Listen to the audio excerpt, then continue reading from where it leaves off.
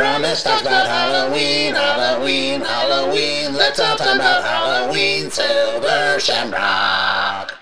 The synopsis for Family Dinner, made in 2022, directed by Peter Hengel. Hengel, is that how you say it? This is the plot. Overweight and insecure, Simi spends Easter weekend with her famous nutritionalist aunt. The hope is that it'll help her get on a healthier track, but as the aunt's family's icy dynamics and an increasingly malevolent atmosphere leave Simi feeling uneasy, weight isn't the only thing she is about to lose. This was a cold, dark movie. Here's what I wrote. So far in this year's watch, we have discussed premises like, what are they doing with the bodies at the morgue? And is it real or not real? We can't tell.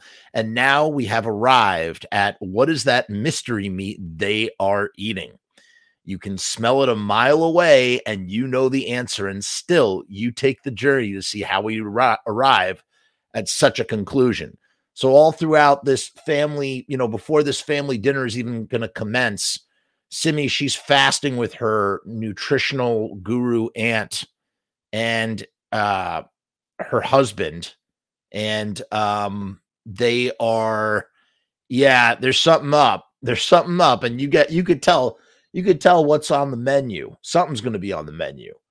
And man, in this case, it is as cold-blooded as it gets. The story focuses more on the protagonist's wants as a character than the inevitable revelation that is coming. I mean, do I really have to spell it out for you? Family Dinner, hello, the revelation. I mean, it's pretty gnarly, man. And the protagonist's wants that I'm referring to are the desire to lose weight is more at the focus, and the revelation is more in the background. But when it comes, it smacks you right in the face. The movie does a great job of building to the moment and allowing us to imagine the worst of what has happened. There are two types of ways to tell a story that's really grisly and really, it's funny too. Like, why am I watching this shit with everything that's happening in the world? Like, why am I watching these things? I specifically didn't watch Terrifier 2 because I was like, I know what's probably in it. I don't think I can handle that. Like, I just don't think I can handle it. And I'll tell you, I couldn't really handle the violence of Family Dinner. But like I said, there's two different ways that grisly stories are told. One is the incredibly graphic way, with graphic detail, showing us everything that's happening. And the other way is to imply everything. And that's the route that this movie takes. And I'm grateful for it because I think it was, it's done. It's, it's more effective in that way. It allows us to imagine the worst of what has happened. So we see some aftermath, but we have to paint the picture in our heads, and it's a brutal picture, and it's definitely not a picture that I need in my brain at this moment. The movie post-reveal sort of fizzles out in a very anticlimactic way, but it didn't really affect me because the discovery was so horrific. Yeah. So this moment was so impactful that I wasn't really like, whatever came after didn't really matter all that much, but there's not much of a, I don't know if you want to call it a third. I guess that brings us into the third act. Oh, that's not true. The second act, when she chooses to stay, when he leaves, I'm trying to break this down.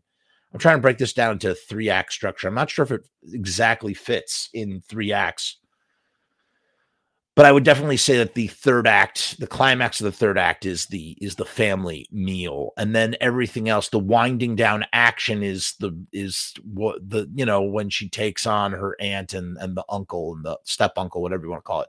And it's just not, it just kind of falls flat. It's a little flat. But the buildup was so good. The movie is it's a slow burn, and it's just done so well that everything that comes after, you're kind of already like numb and dull. Your senses are dulled, so it doesn't really matter. There's something so cold and brutal about European horror films in general. This one comes out of Austria, and it's streaming free on Amazon Prime Freevee. So I definitely recommend checking it out. It's good. It's really good, really good. And yeah, it's one of those. In fact, I would, it's not as brutal as what did I watch last year? The Speak No Evil. One of the hardest movies I've ever seen. Like one of the hardest movies one of the most brutal, visceral, gut-wrenching films I've ever watched in my life is Speak No Evil. Um, as well as a movie that's in this show, which I'm going to speak about in a little bit. And I would put this is almost like an entree, an appetizer for something like that, I guess would be the best way to describe it. I don't know. Definitely recommend it, but make sure that your brain is tempered to handle what this movie is and what is coming, because it will trip you up. I gave Family Dinner 3.5 stars on Letterboxd.